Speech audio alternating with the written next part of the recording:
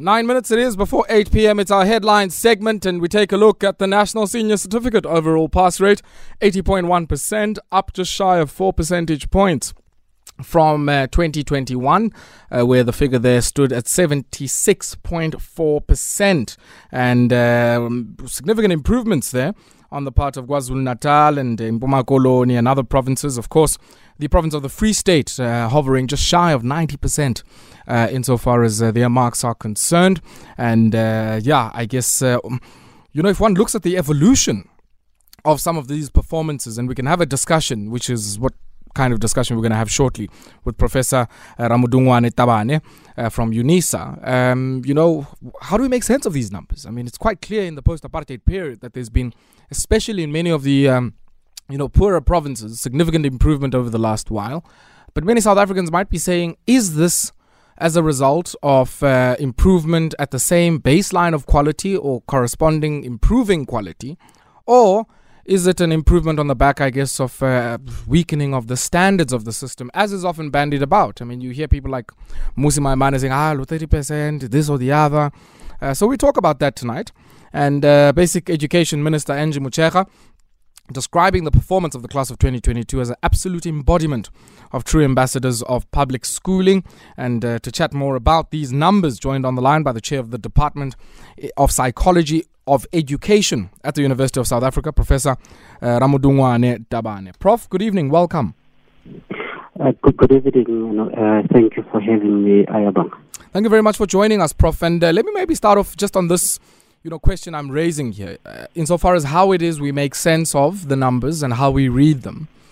To my mind, certainly, in the post-apartheid period, the evolution, if one looks, for instance, at just the results of a province like the Northern Cape, or a province like, Bokone Bophirima, the Northwest, or even, I guess, the Free State, one of the, if not the top performer, it does seem that there's been a significant improvement, certainly since 1994, since all of these education systems were brought together into one national system. And I'm interested to hear whether or not, Prof, what would you say when I say that there's been an improvement? Because many people would say, well, it's an improvement in a context of declining quality. What is your view on that? Thank you, Bonga. Of passes that does not go anywhere, because indeed we have to go into it. How many of those indeed of that improvement are bachelor passes, and how many of those bachelor passes are in the key way or gateway subjects? The STEM subject, because of those are the subjects that now we have learned to focus on, that indeed they focus on a quality of life and access to quality of life, because they bring change to one's life into different careers that indeed will redress the social injustice, as you just indicated, of apartheid. So we really need to go deeper into those numbers. Am I happy that there is an improvement? Yes, I am. Because of it means more people are graduating from high school. Now we need to, as the government, now they need to now say, we are having now more people, our reading literacy is now improving, and now we need to cater for such.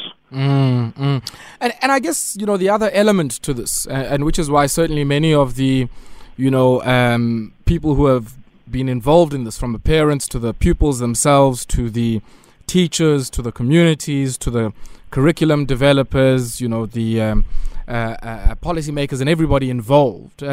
When we think about this, all of those stakeholders have certainly had to traverse the learning experience in a very difficult environment over the last 3 years or so.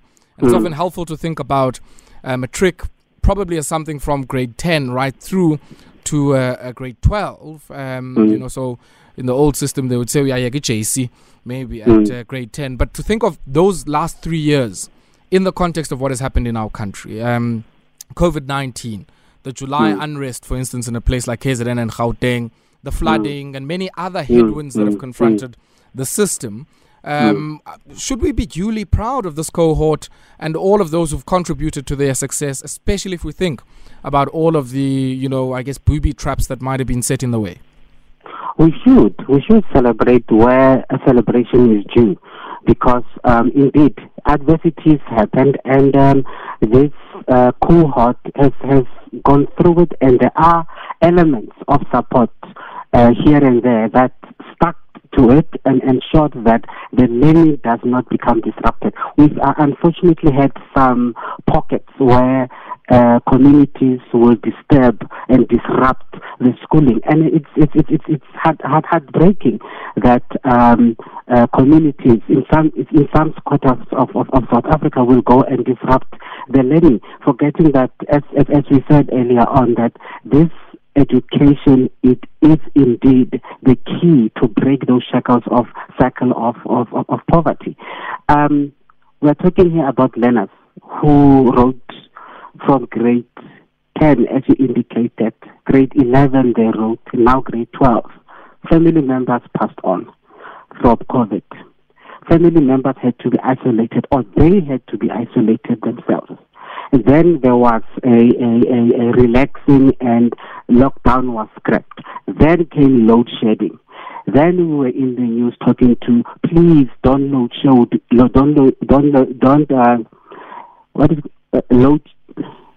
sharing the load. Reduce the load, don't reduce the load, where the students are writing a trick.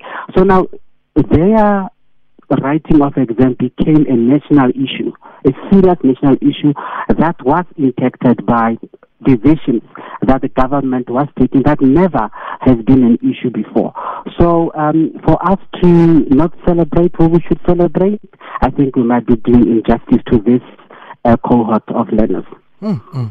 And I guess, the other element, because, often when we think about education, we solely just think of the National Department, Mayor Angie, Motshekga and others. But actually, I mean, the spotlight ideally should be shone on many of the provincial authorities who, are critical in the development of the curricula, the materials, the setting of the assessments, the marking of the assessments, with, of course, the National Department being the policymaker. I mean, your own sense, when I look at these numbers and I compare them, for instance, to the, human development indicators of some of these provinces, it is beautiful for me to see some of the provinces that have the weakest human development indicators and, in a country characterized by uneven spatial development, that a province like the Free State tops the pile, that a province like KwaZulu-Natal sees the most improvement, that a province like, the Northwest and Limpopo, we don't assume going into it that they come out last all of the time. That says something about some change that has happened in the administration at a provincial level of the public education system.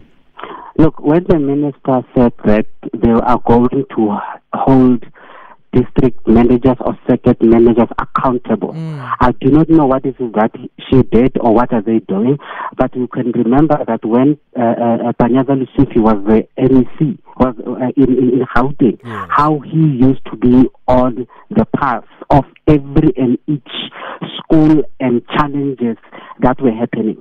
So perhaps other NECs, they did the same as well. They knew that our job here is to ensure that the schools perform, and we need to give credit where credit is due. Limpopo itself, as you indicated, last as it is, it has improved. Yes. And the fact that we don't have a province that is less than 70, it shows that we're going somewhere. But it's very important for us to understand, as we said earlier on, we're talking here about social justice, redress, gender parities, and quality to life. We need to know that the gateway subjects that we need in South Africa are the ones that are actually leading. That's where we need to be going. We need to know that learners are taking more of mathematics, and schools are not forcing learners to take lesser maths. What do they call it? Mathematical literacy. Mathematical literacy, simply because they want to maintain a higher rate or a pass rate, which is unfortunate. And if our parents are not engaging with the curriculum and the subject choices that our learners are doing, we are going to indeed have this conversation over and over and over of, I've passed matric, but I cannot go to university. I have went to university, I have graduated, but I don't have a job. Yeah. So we need to engage and really realize that as a black nation, we honestly need to be thriving on a particular position, and this is redress. You know, I mean, you work, Prof, in the psychology of education. And the point you're raising around the involvement of parents in curriculum development, I find very interesting, because if I look back at, the potential subject choices that were on offer when I was finishing my senior certificate, which, by the way, is not too long ago, I often, when I look at the subjects that are out there now, in a very interesting way, because there's the introduction of newer subjects. I mean, if I think of something like tourism, certainly wasn't there when I was there, or the school maybe I went to didn't offer it. But it's certainly something now that is a very big part of our curriculum in the country. To what degree, in your observation, have we seen an evolution in the curriculum offering, especially, I guess, to many schools in working class communities? Yes, there has been, and there has been warm regard and warm acceptance of subjects like tourism, as you indicate, and it's good, hospitality, and all those are good, because of these are the subjects that are entrepreneurial in their nature. They can actually assist a person to be a job creator rather than a job seeker. So that warmness of accepting it, it's well and good, and we appreciate it. But we have now the coding, the gaming, that are now curriculum and new teaching that are coming into the system, and we are okay with that, and we're very happy with that. It's just that parents need to understand that the glamorous occupations or careers that they grew up as they were glamorous, they are not anymore.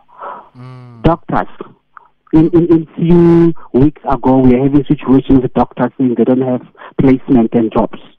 So what does that tell us? It was the teachers before, the lawyers.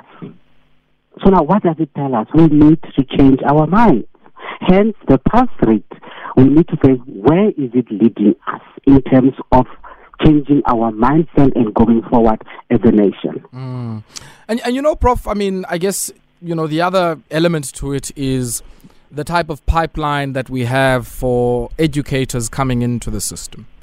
We've also seen in this period where many of these students were completing their matriculation, their grade 11 and 12, and I would add even grade 10 there, coinciding with the dispatching of teacher assistants under the Presidential Youth Employment Intervention into many public schools. I mean, your thoughts on to what degree some of that work, so the work of trying to, one, normalize dynamics there, it might be minimum infrastructure standards in many, poorer schools, and then in addition to that, embedding a layer of administrative assistance that frees up the time for teachers to do what is core to their work, which is, teaching and learning. What impact, in your view, has that had, and what can we learn from this experience? When you go to leading countries like UK, for instance, where they have a qualified teaching assistant. Now, a teaching assistant is not somebody who is just there to do certain lousy administrative work for the teacher. A teaching assistant has content of whatever it is that the teacher is teaching that day as well. So apart from assisting with the matching of the register, they understand the pedagogy of teaching a child how to write an M. Because when the teacher teaches in front for the entire class, the teaching assistant goes around the desks to ensure that the child has held a pencil appropriately, the child's posture is correct, the distance, eye paper distance is there, and all that, and they're able to pick such. Unfortunately, a good concept, but as we introduced it, as you said, in terms of the employment and EP, was that for how can we assist in terms of the problem that we got because of COVID? But we did not look into what is the value that these teaching assistants can really do and give in our system. We are growing, we are developing. I know the minister surely is thinking about this, And it's something, and the process and the progress that is indeed regarded, and we are welcome to it. Prof, let's leave it here for tonight. Thank you very much for taking time out to speak to us. We really appreciate it. No, thank you for having me. UNISA, we are celebrating 150 years. Indeed, yes. This year, so we are very excited, and thank you for having us. Thank you very much, Professor Ramodungoane Tabane, and I certainly know that celebration of 150 years is certainly a celebration also of the South African people who have built, I guess, a distance learning institution of great repute in the Southern Hemisphere, and you can duly be proud of that. Thank you for that. Thank you. The message is received. Thank you very much, Professor Tabane.